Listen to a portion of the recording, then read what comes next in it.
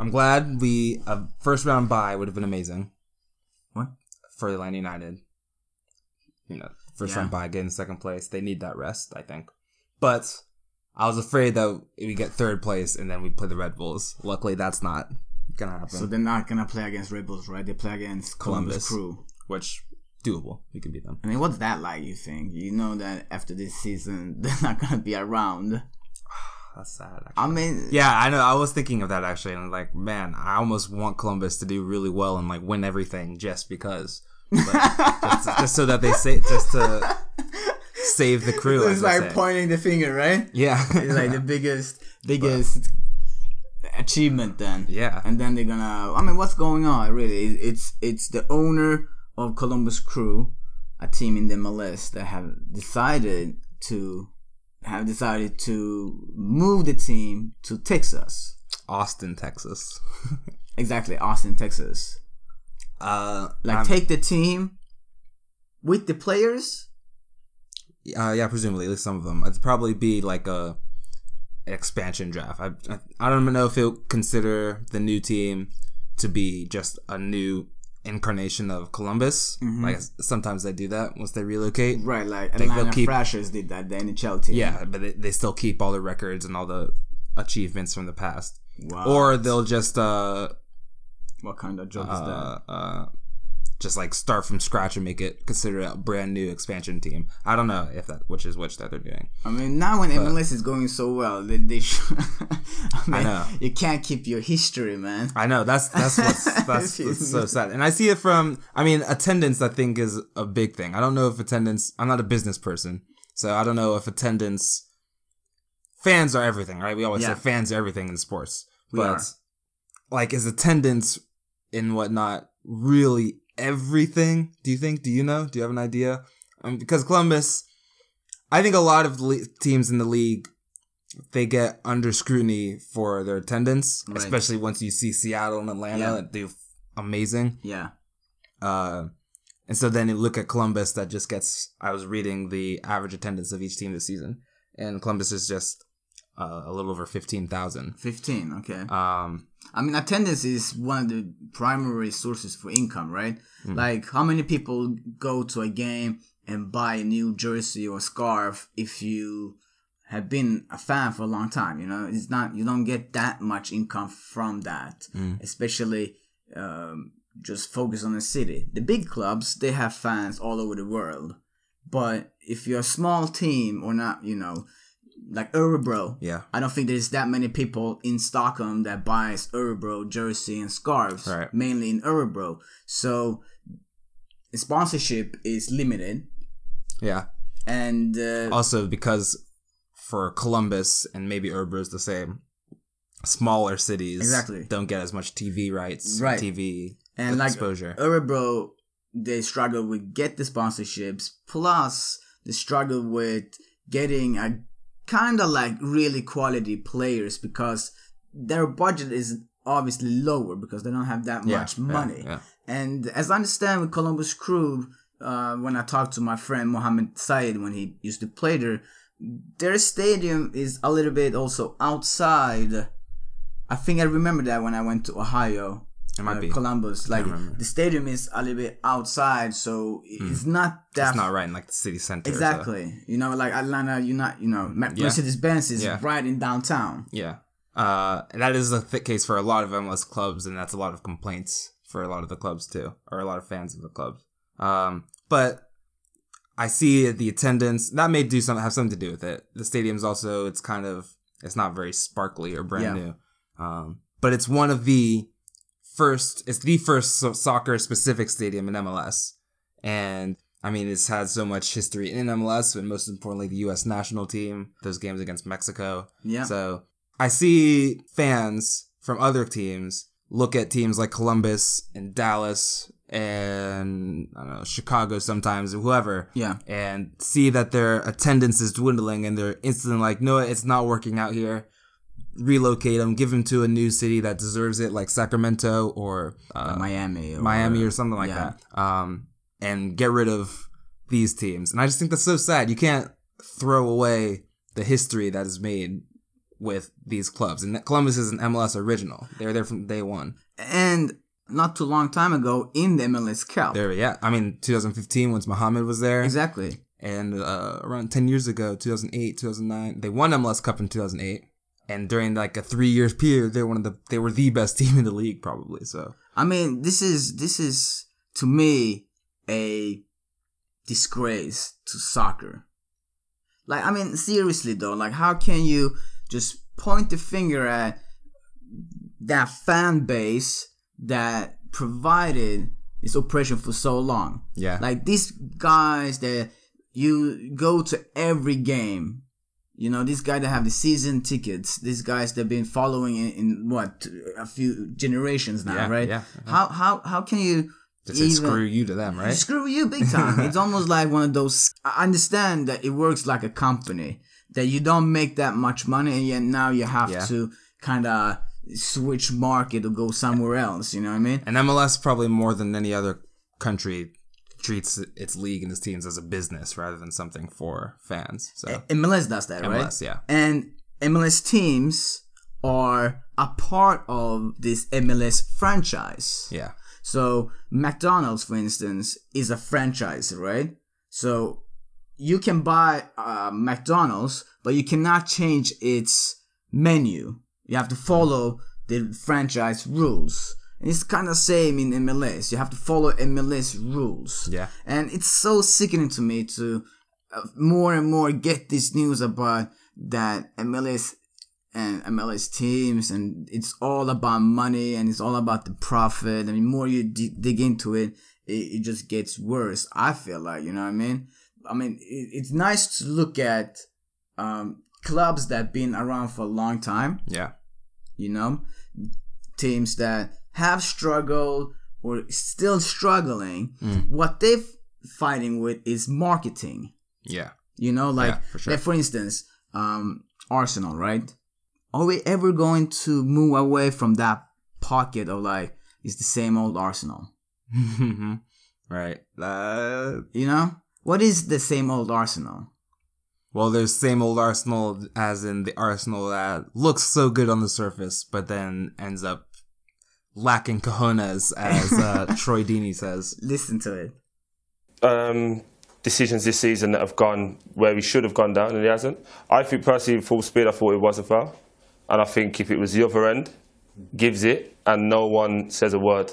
Yeah. No one says a word. We've had 2 against Man City that we should have had in the first half. Weren't given. No one says anything because it's little old Watford against the big boys.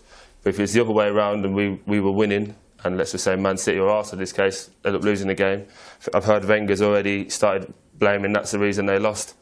Well, I'm not going to be one to tell Mr. Wenger about himself, but there's a reason they lost, and it wasn't because of one penalty. What do you think it was?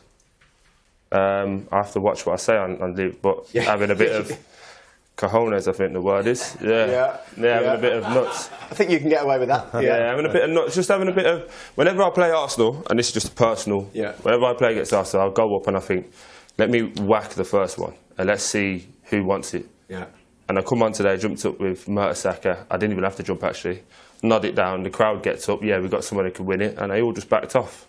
Exactly. You know, they do really good one game, and then they just doesn't do anything in the other game. You know what I mean? It's back and forth. Yeah. And you know, same old Arsenal theme has been going on for a long time, but it's the fans that is trying to keep up with this. We are one of the best teams in the world, or we are Arsenal. You know what I'm saying? We are Arsenal. I'm like that. Yeah, me too. You know, it's the fans that keeping up that. Yeah. But still, we say same old Arsenal. Yeah. And I was thinking, this is hurtful for me to say, but f***ing Tottenham, man. Like for a long time, they're good. For a long time, it's been like Tottenham is trying to be within the top 4 or top 5. You know what I mean? They're trying to get into that pocket. They're trying to be marketing wise or image wise, like Manchester City, Chelsea, Liverpool, Arsenal. If you think about the image of them in the world, Tottenham has been trying to get into that pocket, but because of their not too successful Champions League times, right? They had kind of been still trying to get into it. But almost like feels now that we can almost say that they are one of them, man. They are 1-1 against Real Madrid away. Oh man. And then 4-1 against Liverpool. Oh yeah. I mean, they have top players. I was thinking I think yesterday. Right now, you said it. Tottenham for decades were trying to get to that Arsenal stature. Yeah. We were seen as the big boys, and they're seen as the guys trying to come up to us. Now, not only are Tottenham just better than Arsenal, their team is better right now. They're playing at Wembley momentarily, but they've got a great brand new stadium coming next season. Yes. I wonder if Tottenham, there's all this talks this season about how well Tottenham has been playing at Wembley. Yeah. And they just finally got their first Premier League win there pretty convincingly. Yeah. But once the new stadium comes around, I've always wondered, will they have the same sort of struggles that Arsenal did once they first moved into the Emirates? Or, terrifyingly, will they instantly find success once they get to the new stadium and make it their brand new home just as good as White Hart Lane, if not better? Whereas we still have a bunch of fans that are like, man, I miss Highbury. We Highbury were the good days. We were a good team then. And then Tottenham just shows us how it's done with moving into a new stadium. I mean, look at Atletico Madrid moving into a new stadium. It's a nice stadium. You know? Or our dear Atlanta United. That's right. Mercedes-Benz. As soon as we came into Mercedes-Benz, I think we had, what, Kerry? 8? I think maybe... I know there was like 24 goals scored and like 3 against in that one game, when maybe 7 wins and 1 tie or something like that for the first 8 games. 8 games. Like that. And I know everybody's talking about, if you're going to have a new team in the MLS, you need to look at what Atlanta is doing. Yeah. Right? Yeah. And when you look at Atlanta, I feel like they have a really competitive and good team to win MLS Cup. And let's say they won MLS Cup, right? And the following 2-3 years, they're really good, right? Me and you, after 15 years following Atlanta United, we saw them win MLS Cup twice, dude, you know? We had that party, you know, we had our families at my house and we celebrated that, you know, we bought jerseys, we met with the players, we spent so much money to go to the games, and we protected you when the shit went down. He stuck with you, you're trying to say, yeah? Yeah, we stuck with what did I say? Protected you. Okay. we stuck with you when the shit went down, and we were with you when everything went well too. And now you're telling me you're moving my team to Austin, Texas. I mean, if they can do that to an MLS original, been there since day one, I mean, why can't they do that to a brand new team that just happens to pop up, right? So, you MLS. I still love MLS. I know you do. I know you do. Welcome to a new episode of the Ozcotchin Kings Soccer Podcast Show.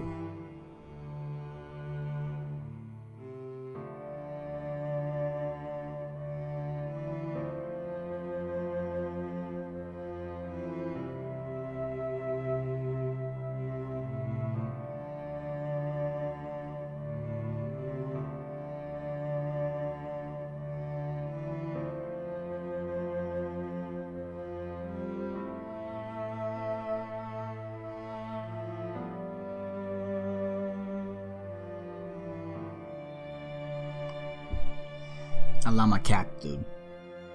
I really love my cat. Belly. I really love him. Like sometimes in the... Okay. It's so nice in the evenings when he kind of jumps on my lap and I hold him kind of like a baby. He's just laying there, he's snoring, and he's kind of breathing out, so I can feel the air on my skin, like he's alive on my lap. And it's totally dark in the room, and it's just me and him, father-son time. Okay. You know, I get the chance to hold him and say, hey, I really love you, you know? Yeah, it's beautiful. It's beautiful. Those moments are beautiful.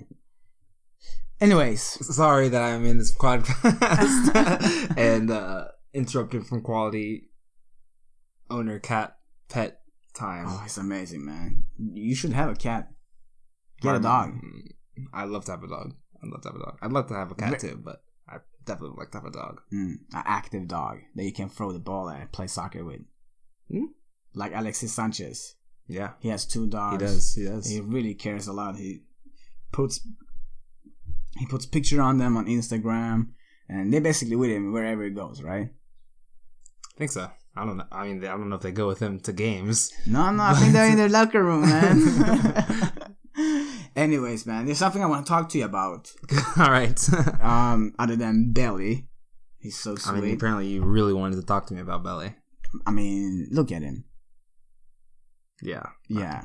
You know what I mean? Fair Those point. eyes. Fair point. Yeah. Anyway, I want to talk to you about our coaching that we do with the U11 girls here at DD1 and how we have been doing lately, because it's kind of hard to see progress in a short period of time. Like when in 1 week, 2 weeks, it's kind of hard to see the progress.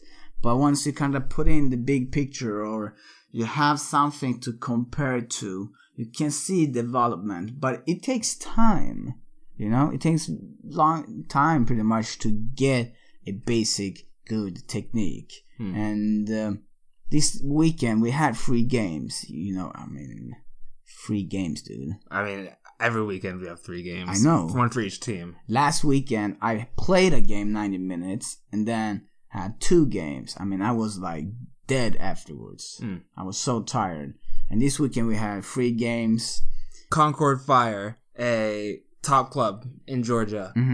When I was young, they were a club that I really looked up to. They were one of the teams to beat. So one of the top teams in Atlanta, in Georgia, right? Yes. Yeah, there's something I want to talk to you about, and it's when we played our games this weekend. We have 3 games, and it's, you know, we're doing it because we love it, right? And while we're coaching, we are relatively calm. I mean, you're very calm. Yeah, you are calm, but we try to stay calm than some other people. You know, we had 2 coaches behind us in one game, and it was so outrageous for me sitting there and watching. You know what I mean? It was like 2 different coaching styles. Like, I'm in the middle, you know? They were yelling, they were like threatening the kids, like, hey, if you don't make that one, you know I'm gonna put you on the bench. And or they were like screaming at them, and even at the ref. So the coach was almost like fighting with the ref's dad. I mean, this ref is like, what? The assistant referee was like 12, 13 years old. And his dad came and was like, hey, how dare you cuss out my son? I didn't notice that. Yeah. Actually. And I saw it, you know, and this coach was like just going at him. I'm like, if you want, we can meet up over there. And I'm like, so, and I went there and I kind of separated them. And really? Yeah. I mean, I separated them as in I told that old man to, hey, what's the problem? He said what he did against the referees, that he was cussing them out, he was yelling at them. I mean, come on, he's, 12, 13 years old or whatever, right? And I said, all right, sir, listen, over there by the tent, we have a referee that is managers over all the referees today. So why don't you go and talk to him about this? And I'm sure they will somehow take care of this, because it's not okay, I said. But it was just maybe the 10th thing he did on top of the stuff that I noticed as a coach. I never even noticed you went over there, but I went over to practice the other team while you were coaching at the end. Okay. Yeah. But you're right. I agree. I heard them they're sitting right behind us. The benches are right. So you could hear everything. And, I mean, the kids that they were coaching too, they couldn't have been older than our girls are, right. 10, 11 years old, 10 years old. They seemed younger to me, like 9, 8 years old. And it also seemed to me that it was not like their first team, like they were not that good soccer skills wise that expect them to do all that stuff that he wanted. that's the unfair, and also get really up or angry or, yell in that way when you kind of know where the limits are in the girls or boys in this case. I think that's anger management problems, yes. Well, yeah. I think it reflects a bit on coaching in the country right now. And it's been a big topic ever since the U.S. got eliminated. But coaches throughout the country are too focused on winning. They're too focused on just getting results. They aren't focused enough on developing the players to be the best that they can be. And I've heard quotes from Claudio Reyna and others that Claudio Reyna is technical director of New York City FC. Yeah.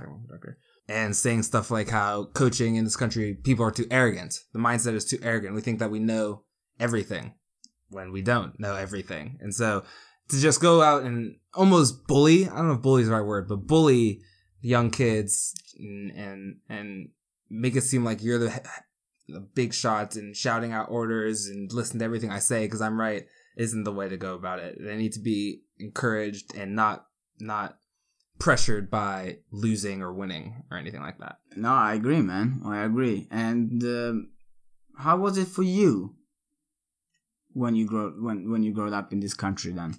How were your coaches in the coaching style? I'm not sure if we really touched on this topic before, but what I mean, were they overly criticizing, which made you feel like, okay, I have this pressure from my coach? Yeah. I'm trying to remember. I don't think so. Nothing too bad. It's for the coaches that I've had that I remember well, I've looked back on them fondly. All of them pretty good. Yeah. You know one of them. Brian. Yes. Brian Stoddard. But I think all of my coaches have managed me well and managed our team well, and there weren't really any complaints from our parents. I think our parents all liked them, and especially as I got older. Yeah. I mean, like my heydays, this was like the high school years. That's the best years of soccer, right? Of growing up, developing soccer. Those are the best years of my soccer development, I guess, right? Yeah. And then you can be a bit harder. Then not like you're not hard on me just to be tough, but demand more because you know that I can do more, and that's what I saw. I always got that feeling from the other coaches. So I didn't take any yelling or anything like that as punishment, or as they didn't not liking me or anything, but it's like, okay, I see what they mean. This is how serious they are, so I need to be just as serious. Coaching a lot of games now. I mean, even last week when we also played a really good team, there was their coach was just sitting down and basically yelling. And later on, a man came in that team, and it also was like, to me, kind of like nasty. I mean, he's like, "Why are you turning that way when you know there is a player?" Like a lot of, why are you doing it? Why that? Why this? And I feel like that's a little bit wrong approach. Like how I would handle it or how I'm doing it. I just say that she came on your left side. That's fine, but what can we do next time to avoid that? And she might have an answer and say, look up, look over my shoulder, or be prepared. One thing that one of my coaches did when I was like 12 years old was, and I told this to my mom, and she, after each game, and she thought it was really good too.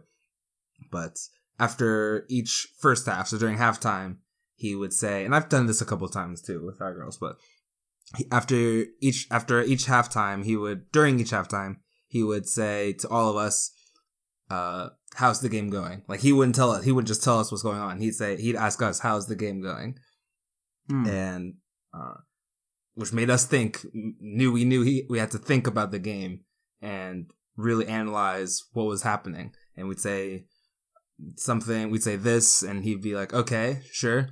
And then we'd say that, and we'd be like, okay, sure, that's going wrong. So what can we do to avoid it? And then we'd have to come up with the answers our own, and then he'd just sort of guide us that way, And then implement that, basically. Yeah. He wouldn't just, I'm saying he wouldn't just straight up tell us what was happening. Right. I like that approach too. Yeah. I mean, it kind of give them the answer, or not. Let us come up to the answer. Yeah, let you guys to come up with the And answer. just sort of guide us along. Yeah, that's great, you know. And yeah, I would just like, we don't need that type of coaches that was coaching at this game that we did, you know what I mean? I don't want to, you know, I was almost going to go over there and say, hey man, like, what kind of coaching style do you have? Come on, please. But I don't want to go over a step and get into that, you know. No, yeah. I don't want also people to think that we know everything. No, but that's right. Yeah, so. I mean, we don't know everything. Yeah. But we at least know, you know, according to us, right, what's right and wrong, you know?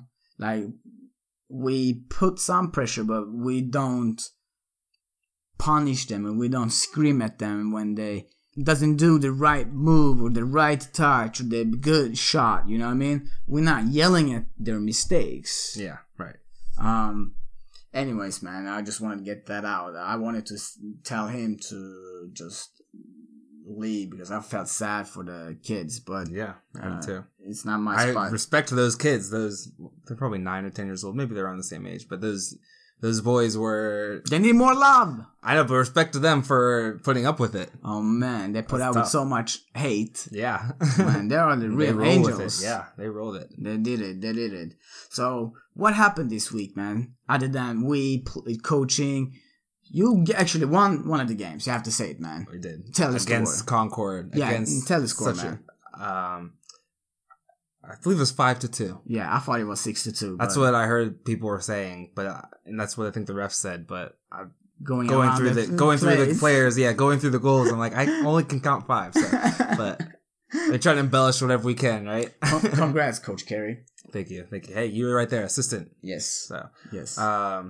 But yeah, that was great. That was so much fun. You can see that the girls, first, I want to say that they've been playing, so all of the teams have been playing really well. Yeah. They've been improving with each game, particularly over the last month or so. Yeah. And like you said, last week we played a tough team. So to play 2 of arguably the 2 top clubs in the state, or at least in the Atlanta area, back to back, that's not easy. It's not easy. And I'm just so glad that we were able to culminate like a nice month or so of good performances with a win like this. And it's nice actually to have some of the parents coming after the game and kind of seeing the result and praising us and giving us the credit for some of the work. And they were right with what they saw too. Some of them saying that the girls just seem so confident and just so free flowing with this win, and it's absolutely right. They were making passes, they were dribbling and beating defenders. Everything that they did was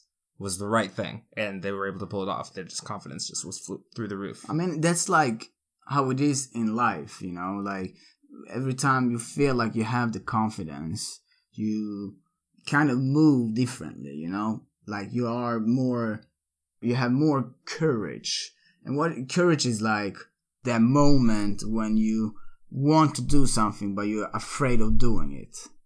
You know, that's when you find the real courage. And once you actually do it, yeah. But once you actually do it, that right moment, you know what I mean? And you kind of believe that you can do it, and you can with confidence. You have more belief, and you can kind of more relax, you know. And it's not easy. It's not easy. But I feel like giving the kids, the players, confidence will just boost their effort even more to push themselves to try new things, do new things, and try to learn new things rather than just keep it simple and kick the ball. You know what I'm saying? I mean, now they see what they can do. And one girl got 2 goals and was pushing on a hat trick the entire game. 2 others scored. One girl, I believe, scored her first goal ever, I think. And 2 others scored their first goals after a long while. And they were very well taken goals too. So it's just such a big confidence booster. And I think with this, I mean, we can do anything, right? Come out of your box! Okay, that should have been yours! Come on! Love it! Richard! If I see another backflip, you're back in the bench. I don't want to see that rubbish. You've done 4 of them.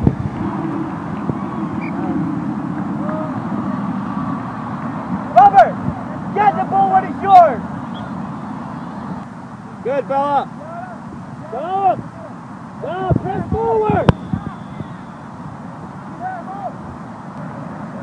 You, the guy in the middle.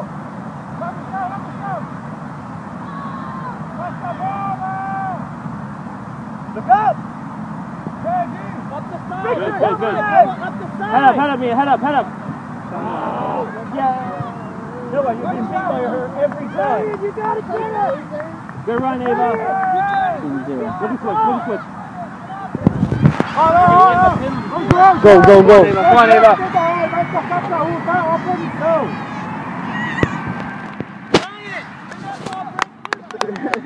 Get louder, man. Well done, guys. Good job, Ava. Ava. Ava. You've got to move it back a bit. There's the white line right there. Yeah, like no reaction. Keep it up, Wolves. It's not on the 6-yard box. Guys, you can't stand there and turn your back to what's going on. You're going to go in for it. Forward, Alex! Corner kick. Coach Carey, are me and Emily going to go into? Yes. Emily, you can go ahead now. Make a run, Ellie. Make a run. All right. Shoot it! Oh, come on, Noah! Good step, Thea. Good step. Good job, Ellie. I like her defense. Get in the game, Richard! Richard, get in front of them so they can pass you the ball. Move around. You're standing behind someone who's bigger than you that cannot even see you. I'm going for Ava for 6-year-old mid.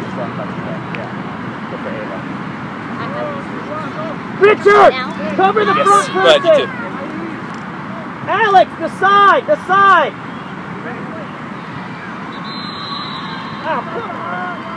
What? What's that for?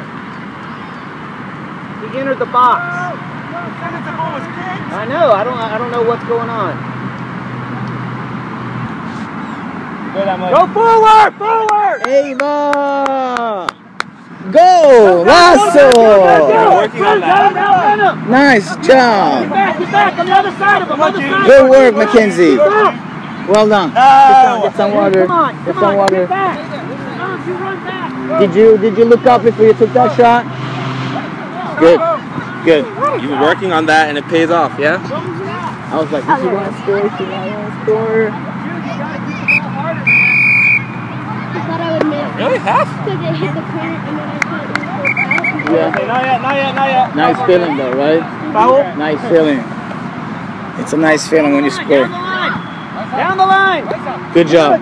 But you know, that goal happened because you actually made a run behind their defender. You know what I'm saying?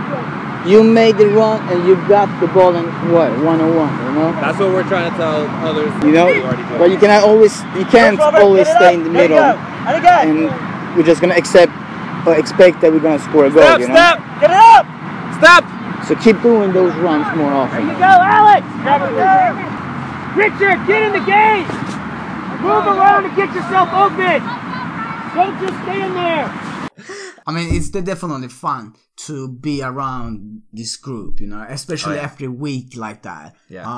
I mean, they're not professionals, so it's easier for them to let go of things, you know. They don't really carry as much as the professionals. Yeah. So if you're like in a professional team, it just sucks so hard to lose. It just, you know, but you still have to learn, like, forget it and go on to the next game, you know? Yeah. But the beauty is the courage that you can build in a group environment, you know? Like Huddersfield. Like when Huddersfield played at home for the first time against Manchester United in 40 years, in that locker room, you either say like, oh man, look, there is Mata, there is Lukaku, oof, De Gea. Oh my God, you have Ashley Young. Nah, probably not. Oh my God, Ashley Young. No. But you would be intimidating to play against Phil them. Jones. Oh, shaky. Or Chris Smalling. Yes. Oh my God. I mean, it's Manchester United coming, and you haven't played against them in 40 years. You either crumble or you give everything you can, you know? You know, that's pretty much exactly what the head coach, David Wagner, said to his players in the build-up to the game. I think we should listen to that, yeah? Yeah. Yeah, I think we learned our lessons out of the Tottenham game. We changed a little bit the formation. We wanted to come more from the transition rather from the ball possession. And for this, you have to have a good togetherness, a very good spirit, and you have to be brave enough in the defense, and you have to be brave enough in the offense as well. And this was what we were. And yeah, I think it worked over at least 60 minutes. I think we played very well. And in the last 30 minutes, Man United put a lot of pressure on us and had some moments. We had a great goalkeeper and maybe some situations where we were a little bit lucky, but at the end, I think it was a great result for us. As you said, this was Huddersfield's first home game against the glamorous Manchester United in 40 years. And it clearly meant so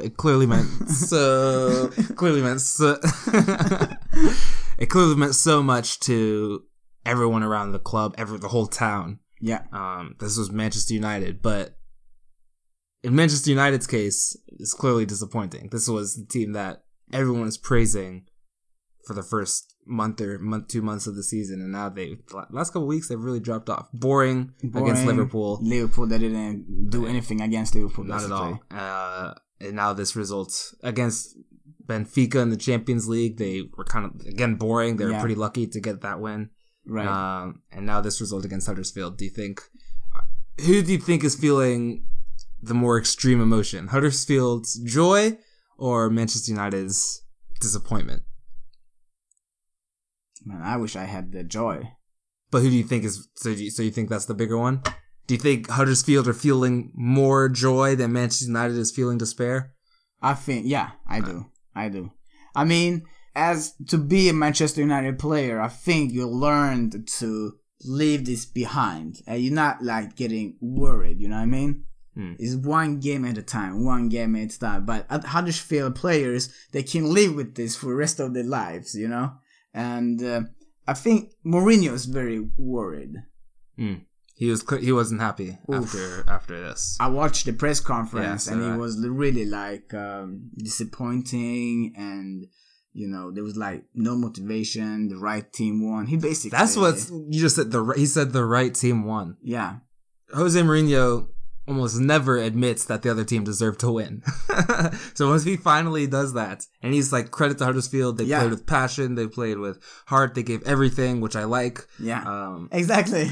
I like. He credited them. He praised them. He did it. He never does that. Yeah. So if he actually does that, then he's clearly concerned. And you know, from this, you have to just bounce back. But amazing to be a Huddersfield fan, man. Yeah.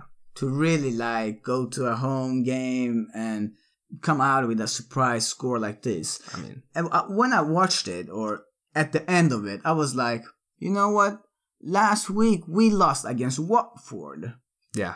And there was like so much talk about it, you know, like they lost again against, a team they should have beat. But this doesn't really happen when it's United, you know what I mean? It doesn't really happen when it's Chelsea. Chelsea lost too. To Crystal Palace. Exactly. You know, there's like no one's going at him, you know what I mean? But as soon as Arsenal loses a game, it's like, that player was worthless. That player didn't do it. I mean, how many times have you heard like, William was not... La cojones. Exactly. No, but like, even like, William didn't show a performance like a Brazilian national team player. Or just name someone else, you know, they don't really get that criticism, man. Sounds to me like you're jealous. I am jealous that they don't get it. And we put Arsenal in a situation. I mean, they get criticism. Like Chelsea got criticism after losing to Crystal Palace. I think Chelsea, that was the same weekend that Arsenal lost, right? Yes. I mean, Chelsea's loss to Crystal Palace that had to be awful. Even worse than Huddersfield beating Manchester United. I mean, Arsenal losing to Watford. Watford are doing really well. they got that put him up to 4th place, that win. And I mean, hey, that's pretty good. Yeah, they fought. And now this past weekend they played Chelsea, and Chelsea won, I think 4-2. But Watford made it a great game. Probably could have easily gone away to win. They missed 2 open goals. So Watford are actually flying high right now. So Arsenal lost to a title rival. That's who they did. See, that's more gentle. You know what I mean? That's more gentle. But you're right. Once Arsenal loses, it's always back to same old Arsenal. Yeah, and it's frustrating. But even the fans. Wait, what? No, but even the fans are like kind of, you know, like this weekend when I saw that Arsenal was down, I was like, you know, like, okay, can Arsenal turn this game around? Like, I haven't seen that in a long time. Exactly. You know? Like, no. But you're right. Arsenal is not a team that's known to fight back once their backs are against the wall. And this weekend they did it. Even though they went away to Goodison Park, put in one of the best performances that we know that they should do. This is how we see them play so often, that we expect them to play every week. Still, 5-2 win away to Everton. Still, people, and now I'm going to sound like a jealous Arsenal fan, but people still refuse to show some real love to Arsenal. Yeah. It's like, oh, but it was away to Everton, who are even worse than Arsenal right now. Exactly. As much as I mean, remember once I said that at the start of the season, Everton were looking good. They were going to challenge for like a top 4 place, I think is it, or top 6 at least. What did you say? I mean, I said that Everton were, with all the signings that they made, I got sucked in with all the signings that they made this summer, were, and their ambitions, they were, you're loving this. I'm loving it because I got sold on it when after I heard you, man. Yeah. Oh, so really? You know, I was like, okay, they are doing something good here. They would challenge for, I can't remember if I said top 6, but maybe top 4 even. Sigurdsson, I mean, that's afterwards. But with Pickford, with Rooney, who I thought was a good signing, with Davy Klaassen, Keane, Everton, I thought were shaping up to be a good team this year. You blame Ronald Koeman, you know? You blame the manager. He's the ultimate responsible for the team. Yeah, that's what they say, you know? It does seem that the manager gets is the one that's blamed first before the players are blamed. That's why, maybe I'm wrong, but that's just the impression I get. Yeah, but I mean, this Everton team is hard to tell how they're going to score or the style, really, you know? They don't. With all the good signings that I said they made, they never really replaced Lukaku. That's it. So they don't really have a real center forward that's going to get you 15, 20 goals. And it's so crucial, man. You need to have it.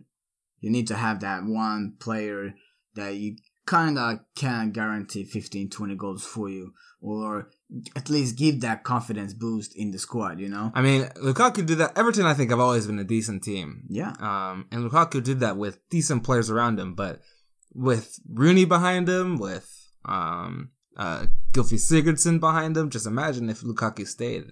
Could he get 30 goals maybe? Or am I crazy to say that? Oh, I don't know your reliability now. I don't know how much I can trust your word. Well, can you trust this? Tell me. That for Arsenal, yes, one, it was so good to see Mesut Ozil, Alexis Sanchez, and Alex Lacazette. Finally. All 3 of them scoring, all 3 of them playing together. Finally. Ozil particularly looked very good. Dude, it's the first time this season they all 3 play at the same time. Yeah. I mean, I don't understand why it took so long. I don't know. It's so crazy, dude. Yeah. It's so crazy. It took so long time to play these 3 that is going to be the main guys. They're going to do all the work up front. Yeah. And then maybe Ramsey will give that support. You know what I'm saying? Yeah. But this game, wow. I mean, it really Ozil was great. Like I said, top. Alexis Sanchez, makes his run, dribbles. When he got hard. that goal, the last goal, I believe the 5-2 goal. Yeah. You could tell he wasn't going to let anyone else do anything. He was going to score that goal. He got the ball, picked up, dribbled like across the top of the box, past 3 or 4 Everton players before finally finding the space to shoot. He could tell as soon as he picked it up, he was going to do everything to score. That's a Sanchez goal too, man. Yeah. He knew that Ozil and Lacazette scored, so he was like, I have to score now too. Did you see the replay of Ozil's goal? Like, it's beautiful to watch the replay because you can actually see Alexis Sanchez when he controls the ball. He looks up. He sees Ozil's run from the back. Yeah. And then he looks at the ball and crosses it on purpose. Perfect. Right in that spot. Right in that spot, like between perfect. the defenders, yeah. And whenever I see Arsenal play like this, I get encouraged, like nice, as we all do. Nice. But there is a player that I've been saying that pretty early on that I think he can be like the Joker in the Arsenal team. And well said. The Joker. Wild card, man. They can come in and surprise a little bit. You did. You did. I admit you said that Jack Wilshere, the return of Jack Wilshere, like the second coming of Jack Wilshere. Yes. What did I say? You said that after you watched a reserve match that he played in, that he looked good. His passes were crisp. His touches were crisp.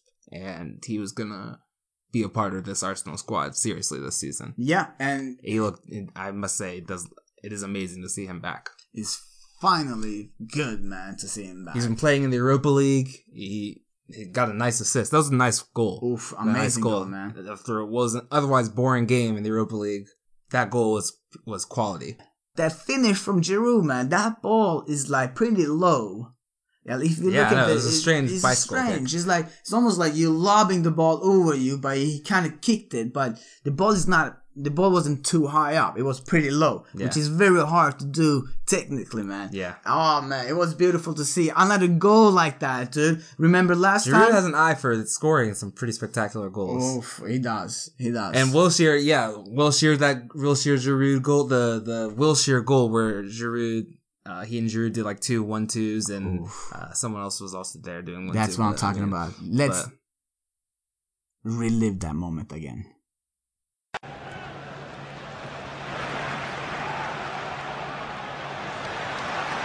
Wilshere neatly stepping away from Fer. There's Kieran Gibbs. Santi Cazorla with a chance to drive at Norwich City here.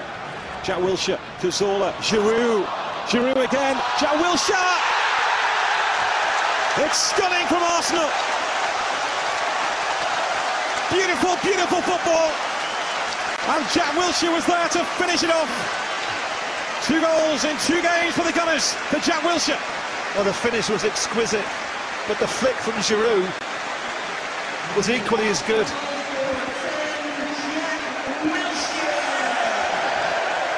Ball gets played in here from Cazorla. What a flick that is. Picking out the room to perfection. Didn't break stride. Takes this with his right foot. Little side foot, knew exactly where the goal was. Beats John Ruddy with ease. Side foot volley into the corner. Beautiful finish. He looked to be in so much space that initially you thought, well, he has to be offside, but clearly he timed his beautiful build-up. Typical Arsenal. One word, magical. And the goal is... Wilshere came on as a sub in this Everton game. And instantly, I mean, again, his touches were crisp, his movement was crisp. There was one instance where I think he suffered a tackle, and there's a little bit of worry, like maybe he just subs on and instantly, oh no, here we go again. Now he's injured for another 8 months. But it was fine. He walked it off, and he really is feeling it. He even got himself an assist. And I was just thinking how amazing it is to see Jack Wilshere again. Seriously a part of this Arsenal squad again. And wearing that jersey again, man, it has to be very big for him, you know, like a big He's moment. an Arsenal boy. I mean, how long has he been in the club? Since he was like 16? Or, well, no, younger than that. Since he was 9 years old, 9, right? Yeah. So he's like been at the club since a kid. Like, I remember this one interview when he said, like, I want to be at the club forever, you know? Well, I promise that will be at Arsenal forever. And, you know, he will be. I mean, I wouldn't be surprised if he went for like an Arsenal tattoo. Like, he wants to be that Mr. Arsenal, you know, because he grew up with players like Vieira, Dennis Bergkamp, and all these players. So, and whenever we talk about Wilshere, always bring up that 2011 game against Barcelona. Amazing, man. It's crazy. Man. Barcelona, after that performance, I was thinking Barcelona would love to have Wilshere in that squad. They would do anything. Anything, man. I mean, he even asked Fabregas to get Iniesta's and Messi's jersey from that game. You know? I mean, that game was a benchmark of a top performance. Yeah. I think that was probably also my favorite Arsenal game I've ever watched. We have to dig more into that. Now that I'm thinking about it. But I mean, like I said, it's so great to see Wilshere playing for the club again. And I know it means so much to him, an Arsenal boy through and through, that has been kind of, for one reason or another, almost not frozen out by the club, like intentionally. It's not like but he hasn't been involved. He hasn't been involved for a while. And I know a few weeks ago he was giving an interview where he touched on what it meant to him and how pleased he was to finally be back at Arsenal at the Emirates with a serious role in the team after a couple of years being separated from the club. Jack, you said recently that it's been a while since you felt like an Arsenal player. What's it like to be right back in the mix? Yeah, it's good. It's the best feeling. You know, that's what I've always known. That's what I didn't. You know, last year it wasn't planned to go on loan, and although I had a good time and you know I learnt a lot and I went to a good club, I never planned that. You know, I wanted to stay at Arsenal, and then things changed. But now I'm happy to be back. You know, the year before I went on loan, I was injured, so it's been a couple of years since I can say I've been playing. You know, or been fit and available to play for Arsenal, and at my best level. So I'm happy. Getting back to your best, what are the telltale signs that you know you're getting back to your best? I think a big part of my game, and I always hear the boss say it as well, is you know the first 5 metre burst. My first 5 metre burst when I receive the ball and to get away from defenders, and you know I feel that's getting better and better each day.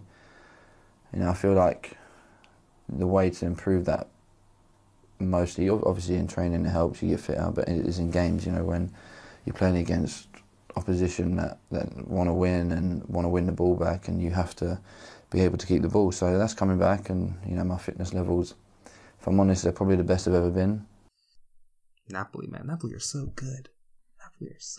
And Inter, their game was 0-0, but Inter, it sucks because I see Inter, the last few years, it's Inter and AC Milan as similar, as two Italian giants that have fallen off the pace, that are trying to get back to where they were, have been almost replaced with Juventus getting back to the top. And those Inter and Milan have almost been replaced by Roma and Napoli in my eyes. Yeah. As challengers to Juventus. Yeah. But both those teams have been trying to get back to where they were. Ups and downs, inconsistent, not even getting the Champions League, not consistently getting the Europa League. We've all raved at how Milan have done some serious spending, bringing in some quality players, a lot of quality players, and that they could maybe not challenge for the title, but could definitely maybe even get as far as second place and certainly challenge for a Champions League spot. But Inter are the team that seems more complete right now, that seems more settled right now than Milan. And I find it sad as someone that admires Milan. I don't hate Inter, but I don't like to see them getting ahead while Milan is lagging behind. Yeah. I wouldn't mind both of them being at the top, but I just don't like seeing Milan lagging behind Inter. But Inter seems like the team that's, I think they're second right now in the league. And that's impressive. Yeah. Because I feel like teams like Inter and AC Milan, or even Roma and Napoli, previously seasons had problems playing against some of the middle teams, you know what I mean? I think that's it. Whenever they play against each other, you kind of see who the good team is, but keeping that consistent has been kind of hard. But watching Roma play, you know, I feel like they have a strength. They have a depth in that squad. Like Kolarov, Dzeko. I mean, they are pretty on fire. Kolarov has been on fire the past week or so. Yeah, even in the Champions League, you know. Yeah, and he scored this weekend as well. Yeah. And it is a league that is definitely growing now, I feel like. Yeah, I think they're, after a period where they were kind of, the whole league as a whole was lagging behind, I think the league is certainly picking up again. I used to watch every Sunday Serie A in the afternoons, and in the evenings it used to be La Liga. But here, that's pretty cool. Yeah, thinking about that. It used to be like La Liga around 10 p.m., 9 p.m. games, and Serie A around 3 p.m. So it was like, you know, you had that break in between to do whatever, right? But here it's kind of tough. Occasionally they have these like 6:50 a.m. games for Serie A. A.m., man, that's like that's in the morning. Yeah, you know. And it's kind of tough to follow them in that way because they don't really show it every big game, you know. But you can watch them on replay. Yeah, or you got BN Sports that they specialize in Serie A and La Liga, but they often are at the same time as well, not one after the other. But it's not. I guess it's not quite as convenient as sitting. You can watch what time would you say there were 5, 6, 7 a.m. or sorry 7 p.m. for Serie A, 3 p.m. Yeah, and then which is perfect time. It's perfect, I think. And then even more perfect prime time La Liga game. I mean, Inter Milan games usually are 20:45, like right 8:45, you know. Okay. PM. Yeah. So that was like amazing night, Sunday night. You know, now they're catering to and I think Spain is doing this as well, and England to an extent, but they're catering to the international audiences much more, to the Asian audience in particular, the Chinese market. When I lived in China, it was Champions League when it was in the night, like in the middle of the night. It was like 3 a.m. Yeah, that sounds right. You know, so it was tough to. I barely didn't even go to bed that night, and then went to school the day after. You know. I mean, how can you miss games like Manchester United, Bayern Munich, or you know? So, but I understand that the leagues are definitely fun. But Napoli, man, sorry. Oh, what's up with Napoli, dude? They're just so good. Reina is the goalie. Yeah. Oh my, he sucks. I think so. He sucks. He's not that good. No, I mean I've seen him be a keeper for Napoli, but he hasn't been that great. But that doesn't matter. I can't comment on that. I don't know if you're joking or not either. No, I'm not. Sorry, Reina. Apparently you suck. But it doesn't matter because Napoli are just so good at keeping the ball. The way they pass the ball around is beautiful. Insigne, Mertens, Callejon, probably the smallest, shortest front three ever in history, yet they are wizards on the ball. Thank you. That was my nickname when I was a kid. I mean, what makes this team so good, though? Is it the explosivity of the players? I think that's part of it, for sure. I think they're pretty balanced, I think. I mean, they're kind of like Liverpool. I think Napoli versus Liverpool would be such a fun game. Similar to this Napoli-Man City game that we recently saw. But I think unlike Liverpool, Napoli are much more settled defensively. And they have a defense, Koulibaly, that they can rely on. Whereas going forward, those front three that I mentioned, plus Hamsik, who is probably one of the most underrated players, I think, in Europe. He's a leader, man.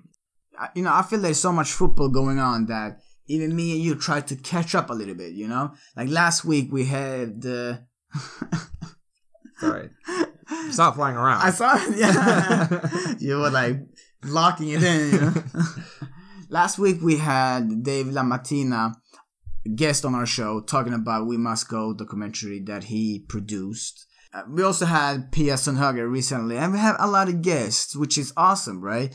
And it's this mix that we want to keep doing, but I feel like there's so much soccer going, especially with Champions League, World Cup qualifications, Atlanta United, Arsenal. We didn't even mention Atlanta United, but we'll get to that later. Exactly. I mean, we Playoffs have to mention one Columbus thing, Crew. though. What? We have to mention one thing, though. They broke the record again, dude. They did. 71,000. I tweeted it out. 71,824, I think. So you hear that Something like crazy number? 71,800 something, man. If we're giving love to MLS and the attendance record being broken, we should also shout out England's, the Premier League's attendance record being broken with Tottenham's Wembley game against Liverpool. Oof. 85 something thousand. Really? Yeah. God damn. I mean, one thing I know, we have to congratulate the owners of MLS. We have to congratulate them, man. I mean, good job. Like, finally, one of your franchise teams are successful, and you will get bigger pockets in that you can fill up with more money. Maybe instead of one of those portfolios of bags that you see on movies when they open up with the money. Yeah. Maybe now you get 10 more, and maybe you get 10 more thanks to screwing up a big fan base to move that team to another city. I mean, we have to congratulate the MLS owners and the guy that actually moving the team too. I mean, I don't want to say good luck to you. Just say, save the crew. Hashtag save the crew. Everyone remember it. Type it in your Twitters. Twitters and Facebooks and Instagrams. Hashtag save the crew. Will it happen? Here's hoping. We're playing the Columbus Crew this week in the playoffs. And I was so pleased to see. You saw, right? There was a Save the Crew banner by the supporters, and that's been going on throughout MLS as well, throughout supporters groups in MLS. So I expect there to be more with Columbus Crew actually coming to town. I expect there to be more, and rightly so. So what are you saying? So I'm saying I'm avoiding your question. I'm avoiding answering it. I know what you want to say, though. I want to say yes, it will happen. The crew will be saved, but it's tough. Who knows? I say goodbye, crew. Oh, that's sad. Sad. It is very sad. Thank you for listening to All Scotch and King Soccer Podcast Show. Hey, Belly. Sorry.